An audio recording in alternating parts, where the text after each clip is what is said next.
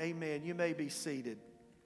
As you're seated this morning, if you want to go ahead and turn your Bibles to Acts chapter 1, we're going to be jumping there in just a moment. But before we do that, I want to mention a couple of things. It's great to see you today in the house of the Lord. I want to thank you. Most of you guys know that our home has been affected the last couple of weeks by COVID. We had our turn, and a lot of you have had your turn, and there's a lot of people who are out. We're kind of sparse this morning in the first service because a lot of people are taking their turn, or they are being careful and staying away. And I just want to thank you for your prayers and your texts and your calls and your messages and checking on us. Tressa will be here today in the second service. She felt the brunt of it, of the five of us, and just really got hammered. But thank the Lord, yesterday she really saw her turnaround, and she'll be here in the second service. Just didn't have the gas to sing today, but she'll be back next week. I'm believing for that. I want to thank our whole team for just keeping things going as we've been out. And I told Pastor Kevin to be ready to preach today if I tested positive. And then I said, you better have one in your back pocket, because at some point I probably will test positive. I don't know how I didn't get positive, because I was right with Tressa for the last 2 weeks and taking care of her. But hey, who knows? This virus is the most unpredictable thing, right? You just don't know. But one thing I do know is that it's bad. And if you get it full blast, it's real, and it will put a hurt on you. And we've been married for 25 years next month, and I've never seen my wife as sick as she was the last 2 weeks. And so with all that being said, there's a lot of our church family who have been affected the last few weeks. More are almost through it than are sick right now. So we praise the Lord for that. And we're just pray, as we just prayed, pray with us that the next few months, we know we're right in the middle of it, cold and flu season. And again, I want to reiterate what I said at the beginning. You know, when this whole thing happened, we did everything we knew to do to make us safe. And the Lord's really blessed us, y'all. Really has blessed us that since the middle of May, we've been able to worship nonstop. And when we came back, I told you my two goals for us were that we could keep you safe and we could keep worshiping in person. And that's why I'm asking us to buckle down and to do everything we can. I know it's hard. It's automatic to handshake and hug. We'll get back to that. This will pass, and you can waller all over each other at some point again, all right? We'll get there. But until we do, let's keep each other safe. And I know you want to do that. And by this point, everybody knows somebody who's been sick. Everybody, I don't think anybody is disillusioned anymore to think this is made up. If you do, you need to pray through, because you need the Lord to help you. That's all I can say. There's nothing made up about this virus. I'm not even going to go down there. But anyway, we've rescheduled some things, postponed some things, but we just want to keep everybody safe. Amen? And I know you guys are going to do that, and I appreciate it. And I think if we can do that for the next few months to get through cold and flu season, we'll be good. I also want to just comment on what's going on in our nation. We know this is a big week, transfer of power. We know that we'll have a new president and vice president this week. And I want to tell you what I've said during this whole process. There's two things that we can do. We can pray and we can vote. We've already voted, okay? But let me tell you, I'm almost embarrassed to put those two things in the same sentence, because they don't deserve to be in the same sentence, because prayer trumps voting so much more. We can pray and continue to pray when the votes are gone and tabulated. And I'm going to tell you what I'm going to be doing and what I've already been doing.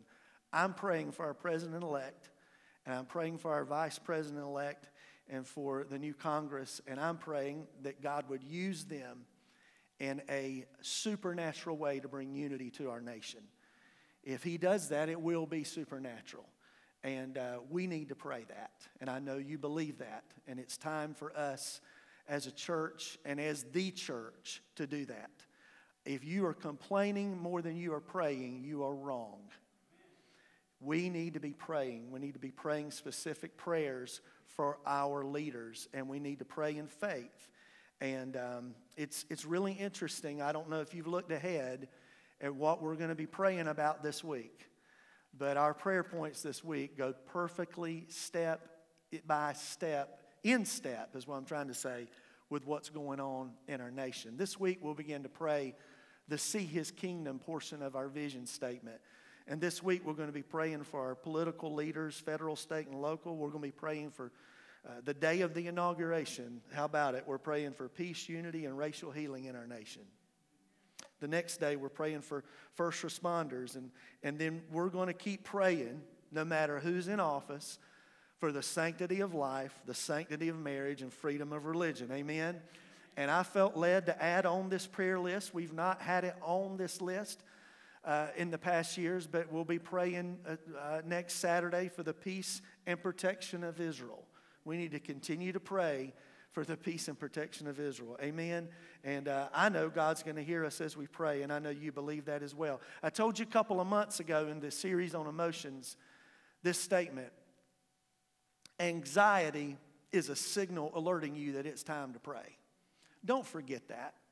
Don't forget that. Here's the sermon before the sermon, okay? Anxiety is a signal alerting you that it's time to pray.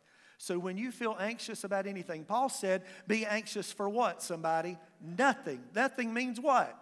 In the Greek, nothing means what? Nothing. So be anxious for nothing, and in all things what? Pray. In all things, give thanks. And I believe that God's going to be faithful as we do that.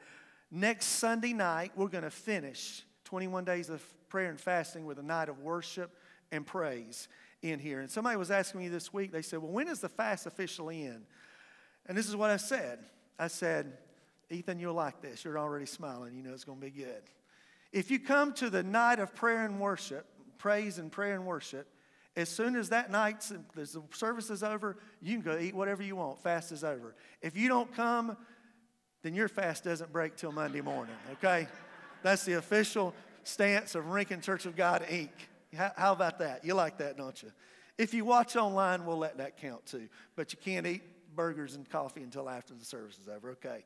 All right. We're having a little fun this morning. Let's look in the Word today. Now, I was going to begin a new message series last Sunday that was going to kind of get us going in the direction that we want to go for the new year. And guys, if you'll give us just a little bit of house lights this morning so people can see their Bibles and I can see the people. But I'm going to hold off on that. We've got a whole new message series coming and new banners and just a new push for the new year. But with being out a week and then spending time this week praying and everything, I just felt like the Lord said, let's wait. And we'll get to that. And we're going to get to a series called Better Together that we're going to get to here in a few weeks. But I felt this week really impressed, and especially as I began to study, that the Lord wanted us to spend some time in the book of Acts. And we're going to begin a new series today from the book of Acts. And so if you have the YouVersion Bible app, you can open it up today and follow along with the points in the scripture. We got a new slide up there that if you hear that every week and you're like, I don't know how to do that, you do it too fast. Well, that'll tell you there's some just quick 1, 2, 3 right there what you can do. And you can go in that app every week and you can find the sermon points and the scriptures, and you can save them. And if you don't save them, they'll disappear by next Sunday. But you can save them, and if it's worth looking at and reading again, you can go back and take a look at it. So we want to make that available to you. So let's look at Acts chapter 1. I want to read the first 5 verses of Acts chapter 1. And this is Luke the apostle, the same Luke who wrote the book of Luke. And he writes the book of Acts. And listen to what he says.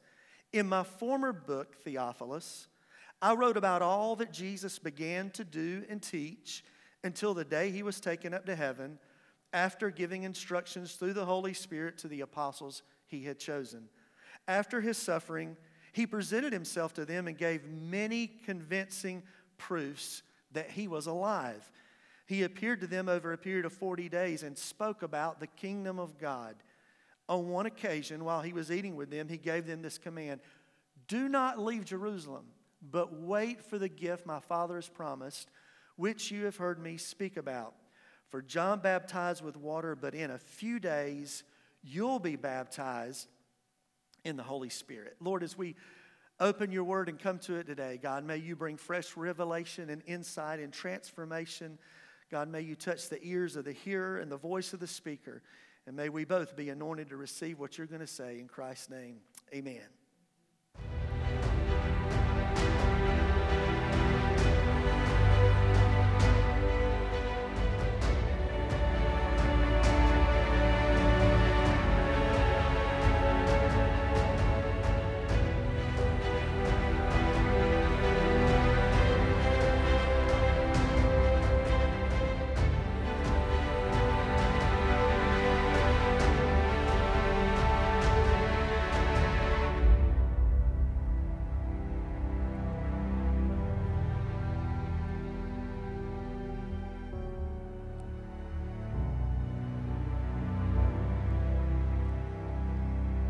How many of you have ever had a job or a responsibility that required you to delegate something to somebody else? Anybody ever had that before?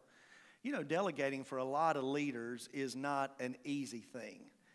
It's difficult because it's tough to trust somebody else to make sure they're going to do the job.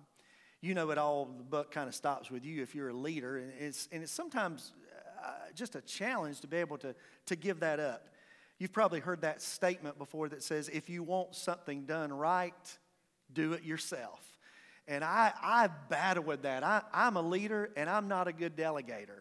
I'm trying to get better at that, but I kind of have that in my mind. If I want something done right, I need to do it myself. But the experts will tell you that the best leaders are great delegators. I want you to look at a couple of quotes here that kind of flesh that out. This first quote here is from the American author, educator, and presidential advisor Booker T. Washington. Go back one, where he says, "Few things help an individual more than to place responsibility on him and to let him know that you trust him." Leadership guru John Maxwell said this, "If you want to do a few small things right, do them yourself. If you want to do great things and make a big impact, learn to delegate." And financial wizard Dave Ramsey said this, "Delegation requires the willingness to pay for short-term failures in order to gain long-term competency." I took that a step further and looked up the definition of delegate, and the verb of delegate says this, two easy definitions: to entrust to another or to appoint as one's representative. I don't know if you caught it when we read the first 5 verses of Acts chapter 1, but those verses describe perhaps the most important delegated responsibility in the history of mankind. As Acts 1 opens up, Jesus' 33 years of earthly ministry is coming to a close. And he is ending his ministry. He's heading back to the Father, and he is commissioning his disciples. And in Acts chapter 1, there are 2 specific verses that tell us how and what Jesus delegated to his disciples. Acts 1:4 says, "On one occasion, while he was eating with them, he gave them this command: 'Do not leave Jerusalem, but wait for the gift my Father has promised, which you've heard me speak about.'" Now, he's referring to John chapter 14, 15, 16, 17, where he talks about the Holy Spirit that actually happened around the table at the Last Supper. And he's telling them, "I'm about to leave, but I'm going to leave you a gift that's going to help you as I give you these responsibilities." In verse 8, he says this, right before he ascends to heaven, "You will receive power when the Holy Spirit comes on you, and you'll be my witnesses." Okay, so I'm delegating you the responsibility. Do you see the delegation there? I'm putting it all on you guys. You will now be responsible to witness in Jerusalem, in all Judea and Samaria, and to the ends of the earth. Now, for us to understand kind of where we're going in this series on Acts, we kind of need to look at a little bit of the backstory. And I already told you a little bit of that, and that's that the writer of this book is Luke. Luke was a physician. He was a doctor. He was a writer, and he was a ministry companion to Paul. You've read about him already in Acts. In Acts chapter 16, he accompanied Paul on his missionary journey. And the voice that's telling all the stories in Acts is the voice of Luke. He's the same person who wrote the Gospel of Luke. And as I was studying yesterday, I remembered something that I told you a few months ago when we did the Run Through the Bible series. And I thought, wow, this really fits perfectly with this. You might remember if you were here, we did that series in March of last year, and we had the big icons on the stage. And I told you that the four Gospels, all of them were written to different people. That Matthew wrote to the Jews, and Mark wrote to the Romans, and Luke wrote to the Gentiles, and John wrote to everybody. And then I thought about that, and I thought, wow, Luke wrote to the Gentiles, which makes sense because as you've been reading the book of Acts, you know there's a major turn that's taken place as Jesus has kind of kept things close to the chest. He's definitely ministered to some people outside of the Jewish community, but now he's about to break the doors off the hinges and unleash the full power of the gospel and say through the disciples, hey guys, this is for everybody. And so this same writer, Luke, who wrote to the Gentiles, is the same guy who's writing this book of Acts. You know, really, you could look at the book of Luke as the sequel to the book of Acts as the sequel to the book of Luke. Now look what Luke tells us in Acts chapter 1. He says, in my former book, Theophilus, and we don't really know a lot about who Theophilus is. He's just the person that he wrote this book to, and he also mentions him in Luke chapter 1:1.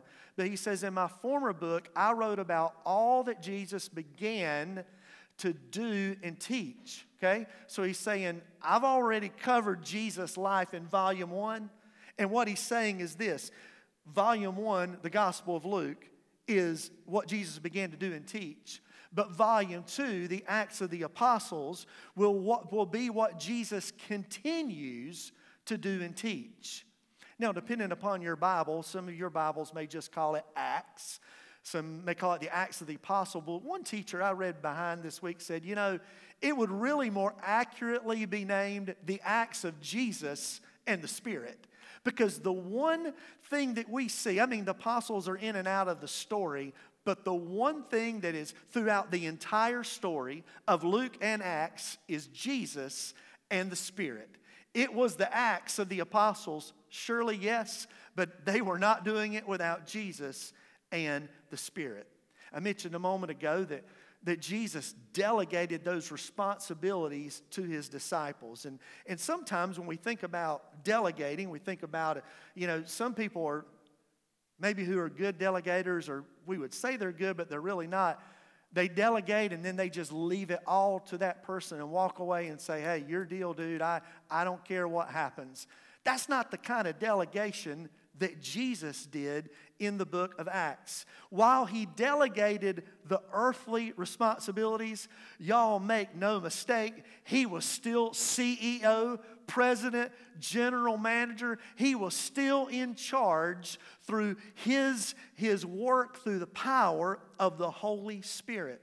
And I thought about those quotes I gave you a moment ago, and I thought, I was looking up some quotes about delegation, and as I was working on the message, I kind of looked back at them and I said, now think about those quotes through the lens that Jesus delegated to the disciples. Now look at them again. Look at this one from John Maxwell and think about it in terms of what we're talking about. He says, if you want to do a few small things right, then do them yourself. Did Jesus do a few things right? Yeah, he did it himself. And he ministered in a small area. But look at the next. If you want to do great things that make a big impact, learn to delegate. And so Jesus made a bigger impact, and his ministry had a greater expansion because he delegated to those disciples. Amen? Now look at this next one. Dave Ramsey said, delegation requires the willingness to pay for short-term failure in order to gain long-term competency. Now watch this. Did Jesus experience some short-term failures with the disciples? Absolutely. Man, they made some big mistakes, didn't they? I mean, there were people who came up to Jesus and said, these guys can't cast out demons or heal anybody or do anything right. I mean, they really flubbed it up from time to time. But look at what that says. It says, if you want really delegation, you'll put up with some short-term failures in order to gain long-term competency. What we're reading right now in the book of Acts is a perfect example of long-term competency. These men were competent, they were able, and they went the long term and finished the mission that they were called to. Amen?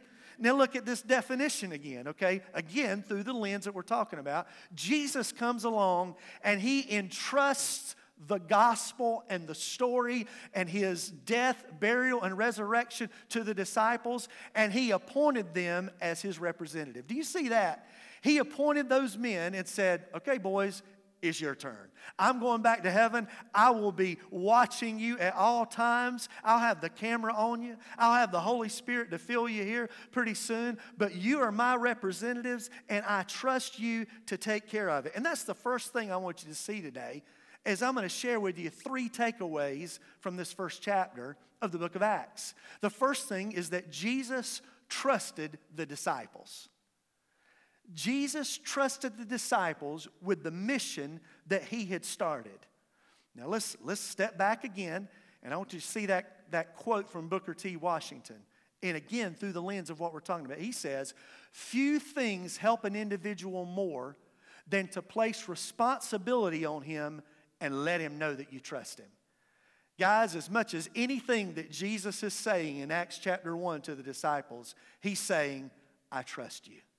I am giving you this responsibility. It's a big deal, guys. It's nothing bigger than this, but I trust you to do the work. He had been intentional as a mentor for 3 years. Everything he had done had led up to this moment. And when you go back and you look at the words of Jesus, you can clearly see that he was setting it up all along. Matthew 16, he looks at Peter one day out of the blue and says, I tell you that you are Peter, and on this rock I will what, somebody?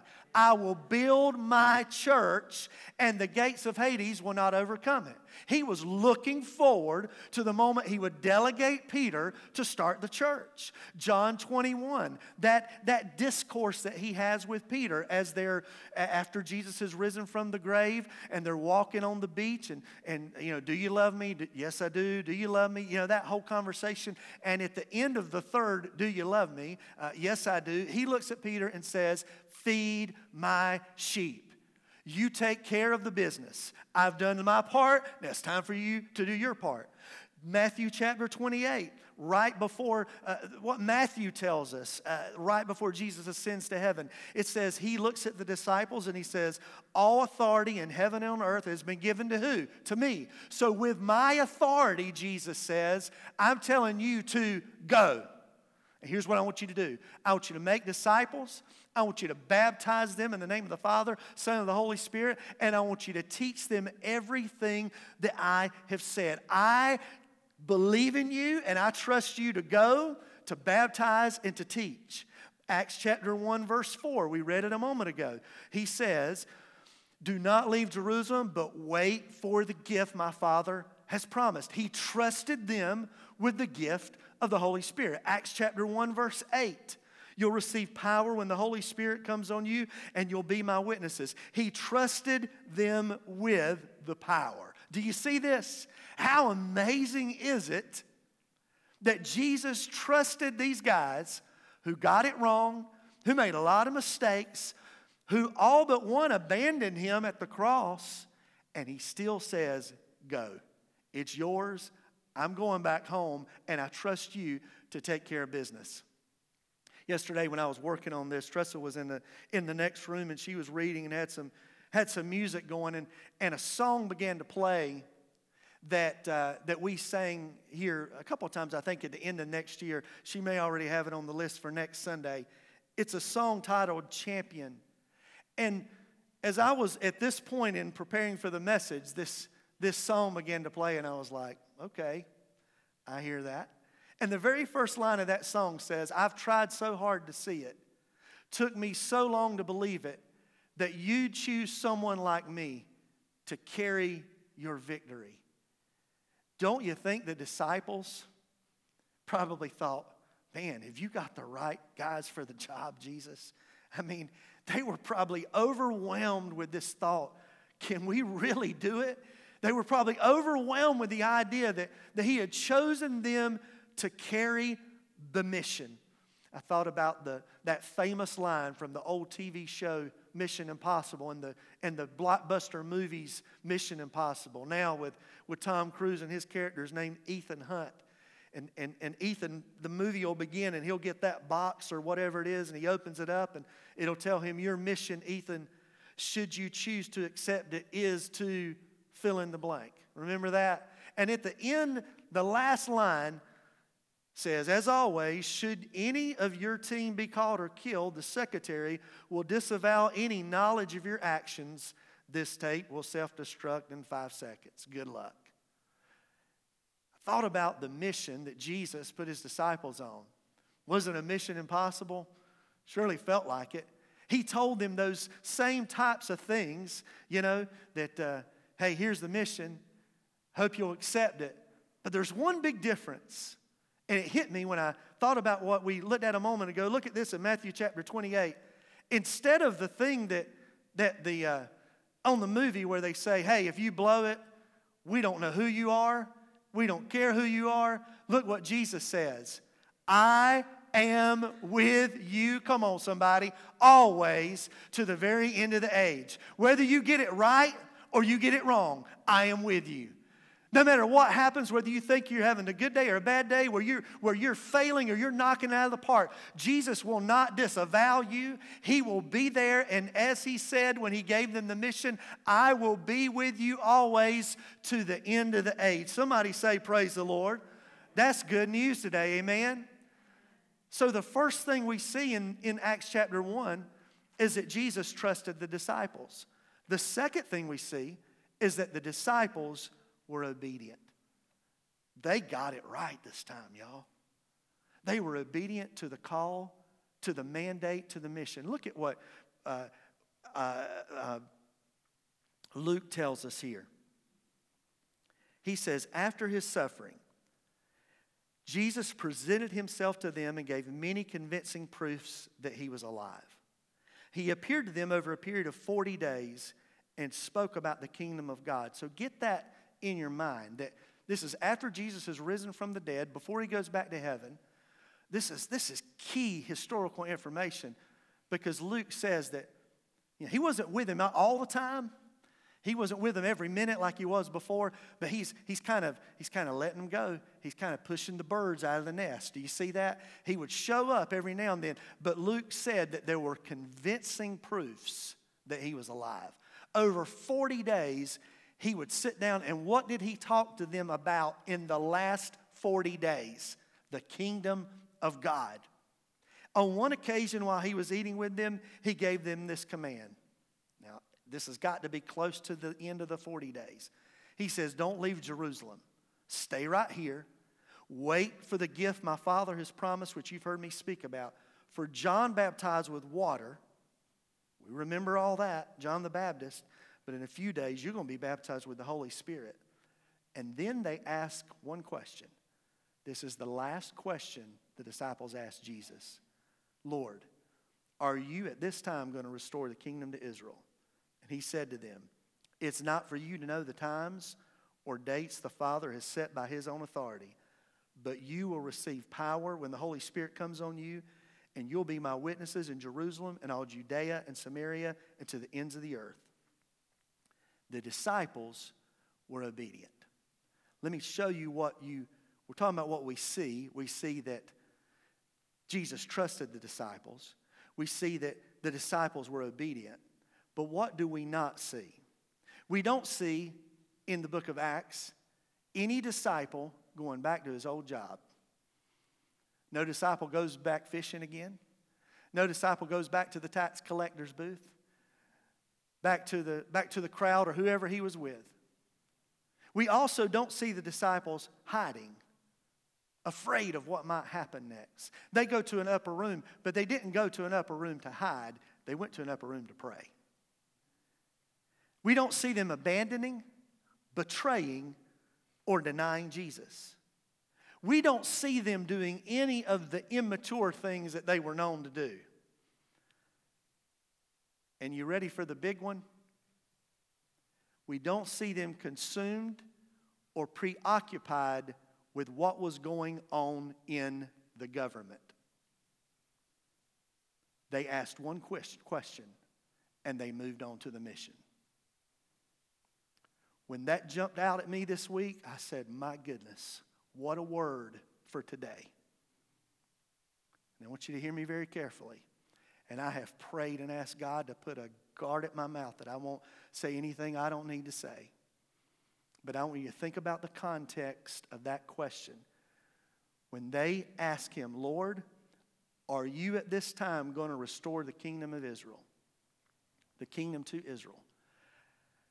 This is the question on all the Jewish people's minds, and it is the one thing that they're looking and believing that the Messiah will do.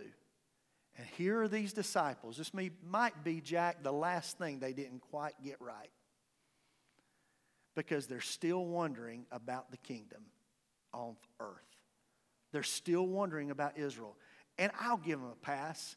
They certainly were. They were under Roman rule. They knew that this was not the way that God had really intended it to be. And one more time, John, they snuck that question in. Jesus, let me ask you one more time.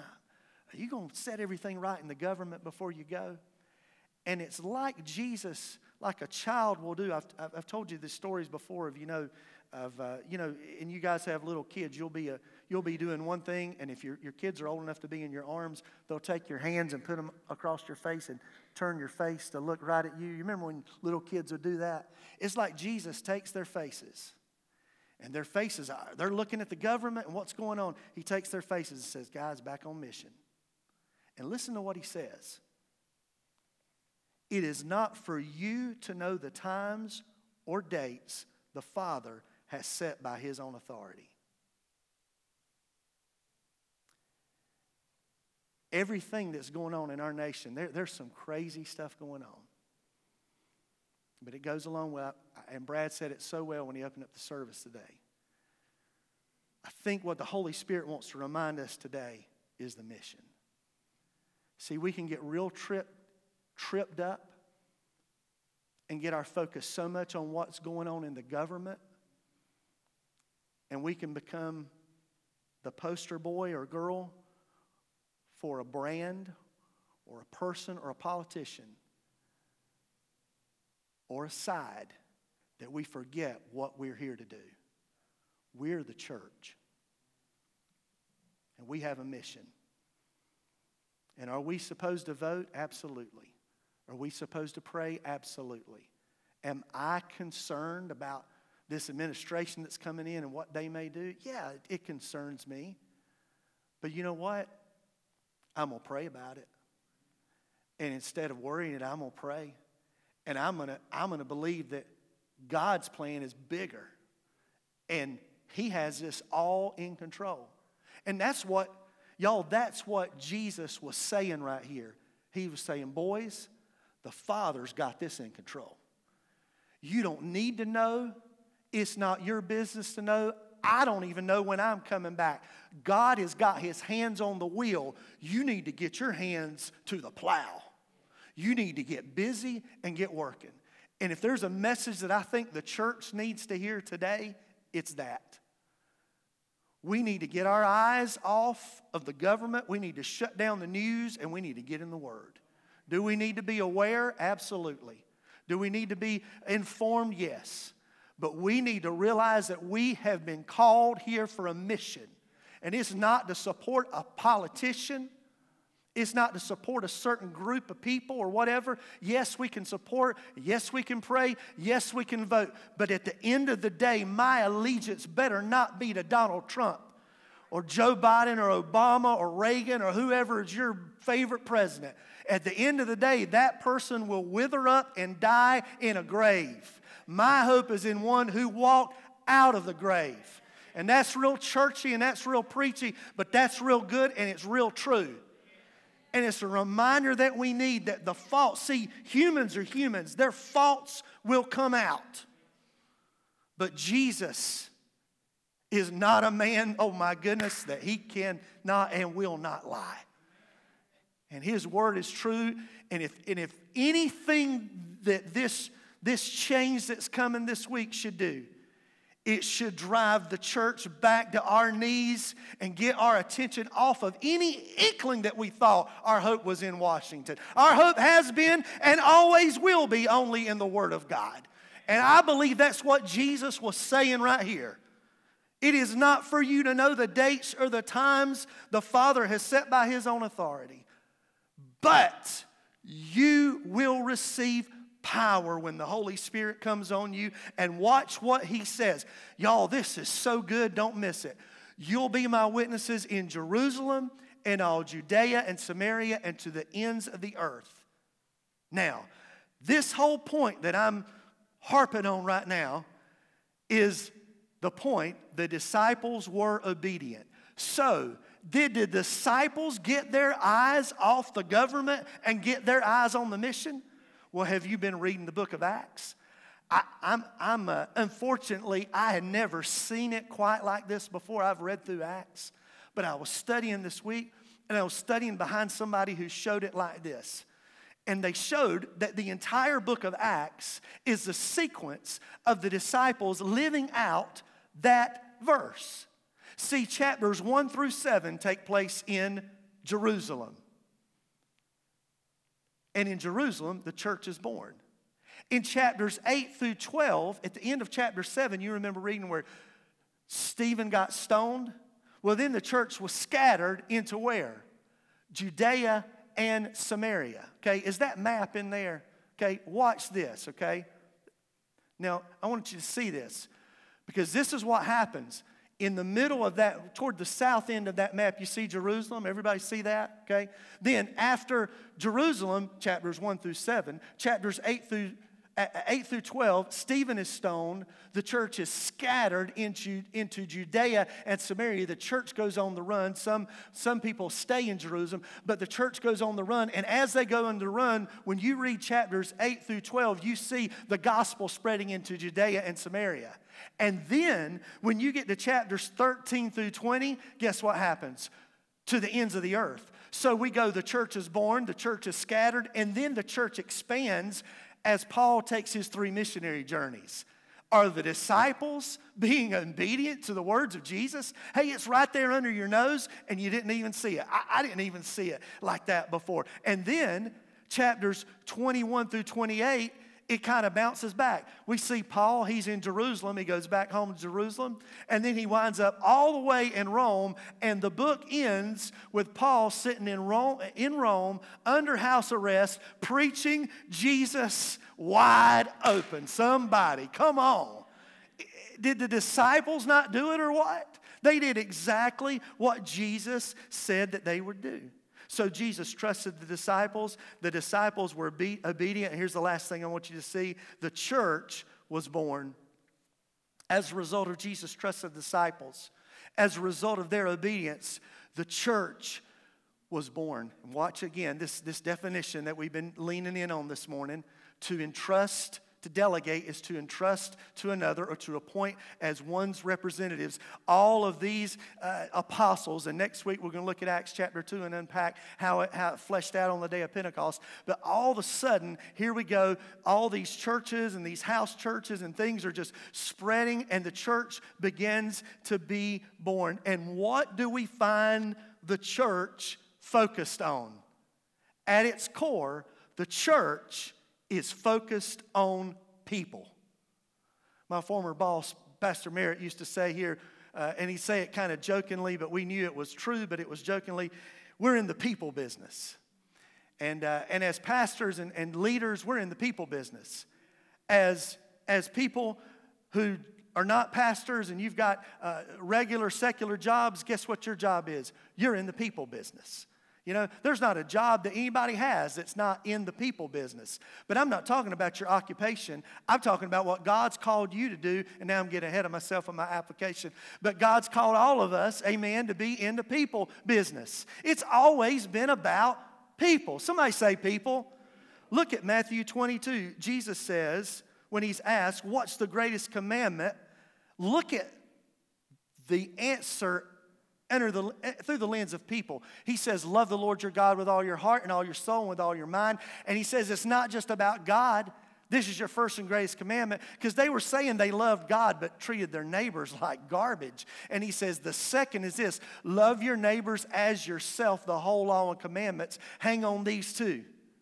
Just as important, we are in the people business. That's called the Great Commandment. Then in Matthew 28 comes along the Great Commission. And Jesus says, all authority in heaven and on earth has been given to me. Therefore go and make disciples of all nations. We read this a moment ago. Make disciples, baptize them, and teach them.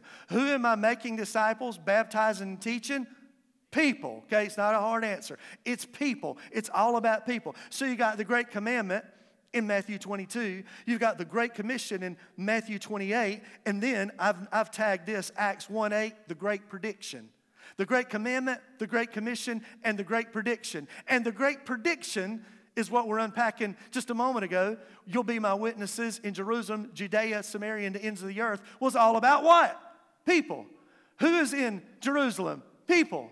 The more I expand, Jesus says, there's more people in Judea. There's more people in Samaria. There's more people to the ends of the earth. It's all about people.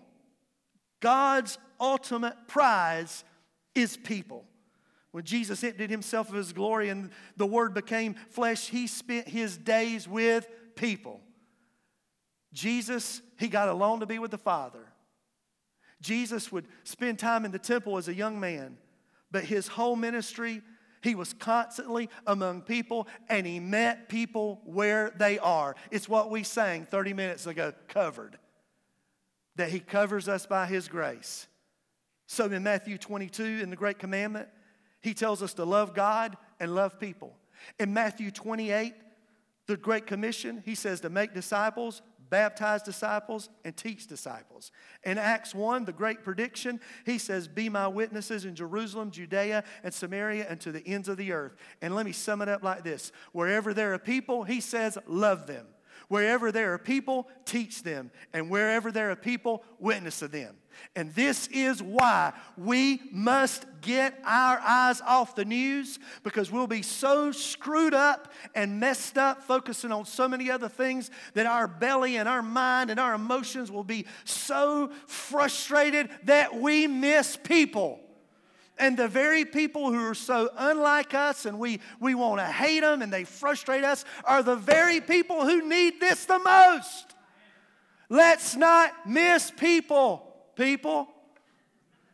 So Jesus trusted the disciples. The disciples were obedient. And the church was born. Renee, if you'll come and begin to play. Now,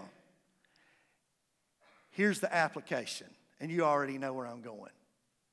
What's true for them is true for us. Boy, I hope you take this away today and it brings encouragement to you. If Jesus trusted the disciples, Jesus trusts us. Jesus trusts you with the mission. Jesus trusts you with what he's placed in you. He trusts you with your kids. He trusts you with your grandkids. He trusts you with the people that are around you on your job. He trusts you with your family members. Jesus trusted the disciples, and Jesus trusts us. Secondly, the disciples were obedient, and we must be obedient too. It's not enough to believe. The scripture says that even the demons believe and tremble at the name of Jesus. It's not enough to believe, we must obey. And I would challenge you today to ask that question. Are you walking in obedience? The disciples were obedient to what God called them to do, and we must be obedient as well. The Great Commandment, the Great Commission, the Great Prediction was not just for them, it's for us. It wasn't just for 120 in the upper room. It's for every one of us to live out. And finally, the church was born, But I'll tell you what, the church will continue. Hear me, Rankin Church of God. You read this book cover to cover. You get out the history books after it. Leaders rise and leaders fall. But the church of Jesus Christ will last forever. There may be more opposition from one government than the next. But make no mistake, nothing changes in what God's plan, purpose, and will is for the church when one person moves out of one office and moves into another one on Wednesday. The church's plan is still there. And my goodness, the church needs to remember today that the church is going to continue. How do you know that, Pastor? I mean, it kind of looks like that this new administration, man, they could shut us down and they could do this and they could do that. And can I remind you what Jesus looked eyeball into eyeball in a rough, rugged, old, stinking fisherman who couldn't do anything right? And he said, I'll tell you, Peter, on this rock I'll build my church, and the gates of Hades will not overcome it. Nothing's going to overcome the mission of the church. John, Jesus' other best friend beside Peter, said this, greater is he that is in you than he that is in the world. That's a verse that we quoted, but we might forget that one sometimes. And that's one we need to put back in our vernacular because we need it. Can I remind you too what Paul said in Ephesians? He said, he is coming for a church to present her to himself as a radiant church. See, this whole thing ends with Jesus being reunited with his bride, the church. So the church ain't going nowhere, y'all, because a man's going to take care of his bride. Oh, my goodness. The last 2 weeks, I told you a while ago, I've seen my bride the sickest I've ever seen her in almost 25 years of marriage and 28 years of being together. And you better believe, hey, whatever you want to say, I didn't follow the rules.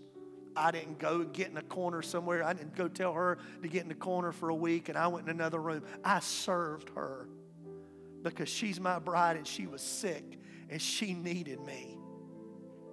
I did that because I love her. And I'm not saying that to brag on me, but I'm saying it for the application here. Sometimes the bride gets worn out. The bride gets sick. And the bride gets weary. But the husband will never leave that bride if he loves her. And that's how the Father is with us. Boy, the church is a little weary, a little worn out.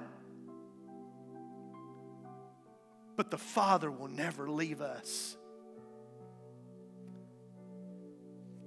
As I was studying on Friday, I remembered the lyrics to a song that we're going to go in the Wayback Machine this morning.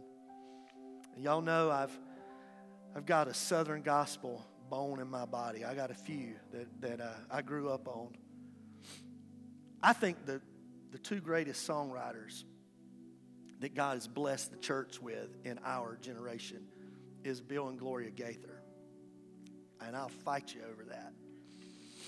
There's no two better songwriters. They wrote a song in 1973. I read the lyrics this week and I thought, man, it's like they wrote this today. And in this song, these are the lyrics. Let the church be the church. Let the people rejoice. For we've settled our question. We've made our choice. Let the anthems ring out, songs of victory swell. For the church triumphant is alive and well. The first verse says this. You know, this ship's been through battles before. The storms and the tempest and all the rocks on the shore. Though the hull may be battered, inside it's safe and dry. And it's going to carry its cargo to the port in the sky. Let's go ahead and listen to that instead of me reading lyrics. Come on. I just want you to hear this morning.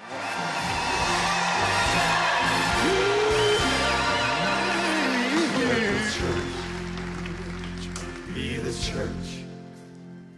Let the people rejoice. For we've settled the question. We've made our choice. Let the anthems ring out. Songs of victory swell. For the church triumphant is alive and well.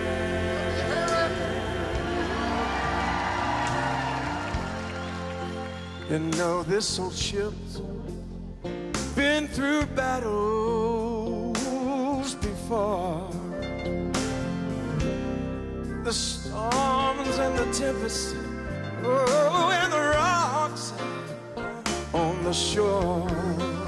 Though the hull may be battered, but inside it's safe and dry. It's gonna carry its cargo to the port in the sky. God has always had a people. Many a foolish conqueror has made the mistake of thinking that because he had forced the church of Jesus Christ out of sight, he had stilled its voice and snuffed out its life. But God has always had a people. The powerful current of a rushing river is not diminished because it's forced to flow underground. No, the purest water is the stream that bursts crystal clear into the sunlight after it has forced its way through solid rock. There have been charlatans who, like Simon the magician, sought to barter on the open market the power which cannot be bought or sold. But God has always had a people, men who were beyond purchase and women who could not be bought. There have been times of affluence and prosperity when the church's message has been nearly diluted into oblivion by those who sought to make it socially attractive, neatly organized, and financially profitable. It has been gold-plated and encrusted with jewels. Draped in purple, it has been misrepresented, ridiculed, lauded, scorned. These followers of Jesus Christ have been, according to the whim of the times, elevated as sacred leaders and martyred as heretics. Yet through it all, there marches on that powerful army of the meek, God's chosen people who cannot be bought, flattered, murdered, or stilled. All through the ages they marched. The church, God's church triumphant, alive and well. Let the church be the church. Let the people rejoice. For we settled the question.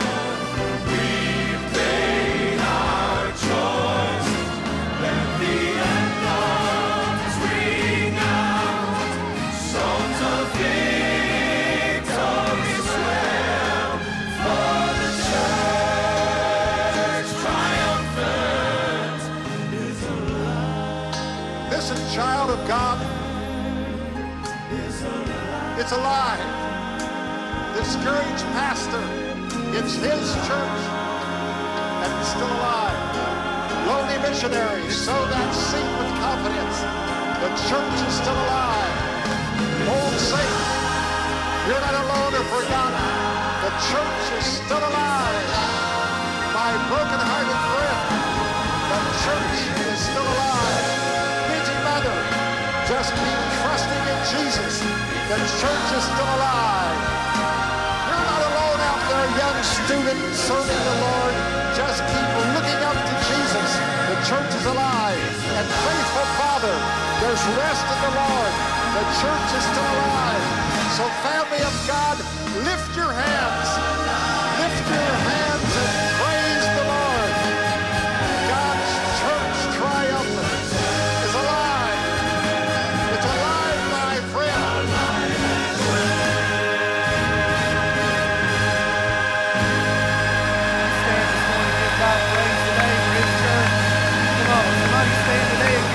praise. Hallelujah. Hallelujah. Lord, we praise you today.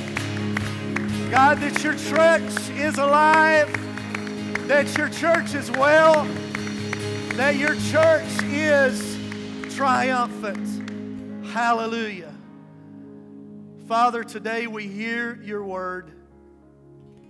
God, first of all, we're overwhelmed. I am overwhelmed to be reminded that you still trust us with the mission.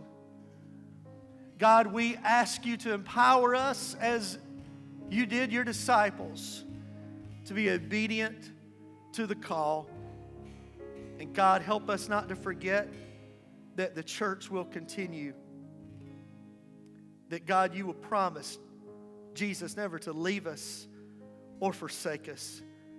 And we praise you and we give you glory and thanks for that today.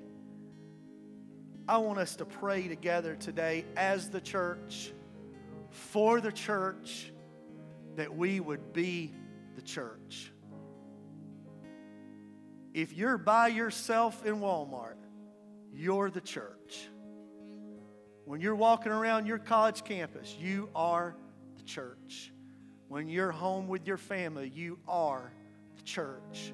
When you're by yourself on your knees praying, you are the church. When you're seeing somebody in need and you go out of your way to help somebody else, you are the church. We are the church, and we're not going anywhere because we know who's in charge. May we be up to the task. And may we be solely focused on the mission that God has for us today. I want to lead you today through prayer, and we're going to pray through these points that I've shared with you today. And as we pray, I want you to pray this over your life as well. Lord Jesus, we thank you for your word today.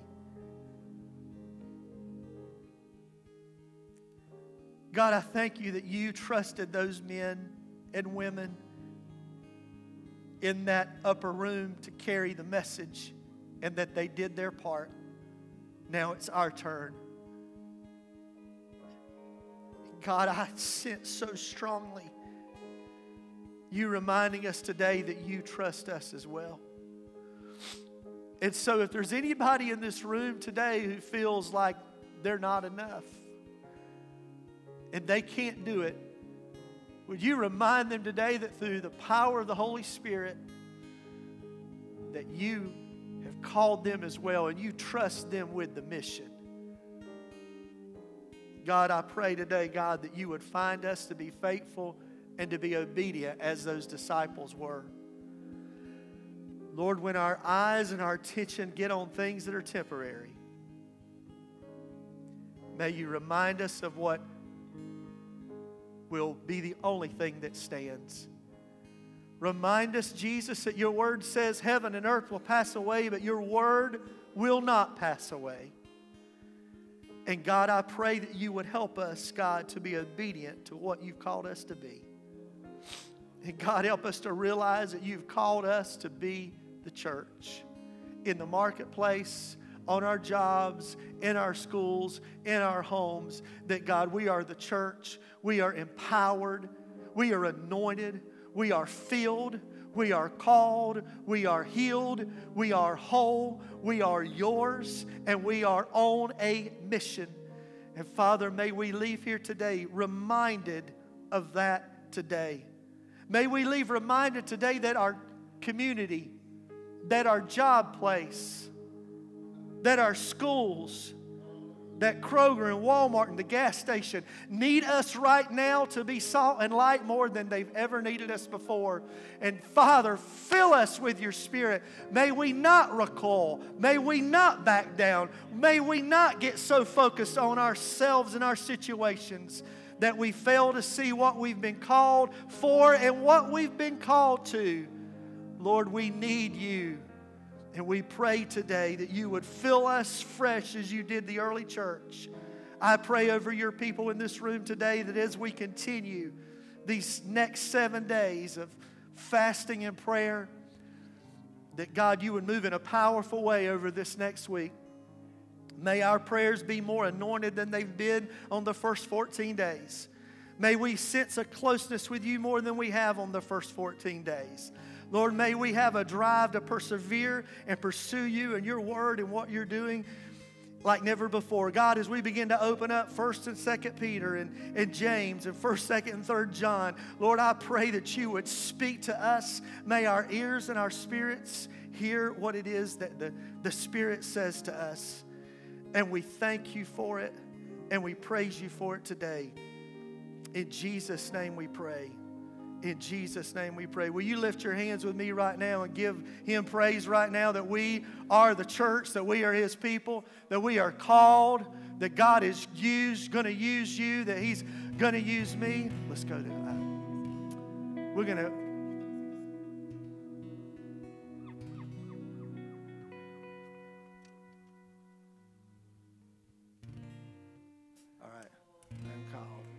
I'm throwing them a curve right here, and I want us to go back to what we sang when we finished today. And I want us to sing this today over our lives and over our situations today and over as the church. We are called. Let's start right there on we're called, we're healed, we're whole. Let's start at that part there.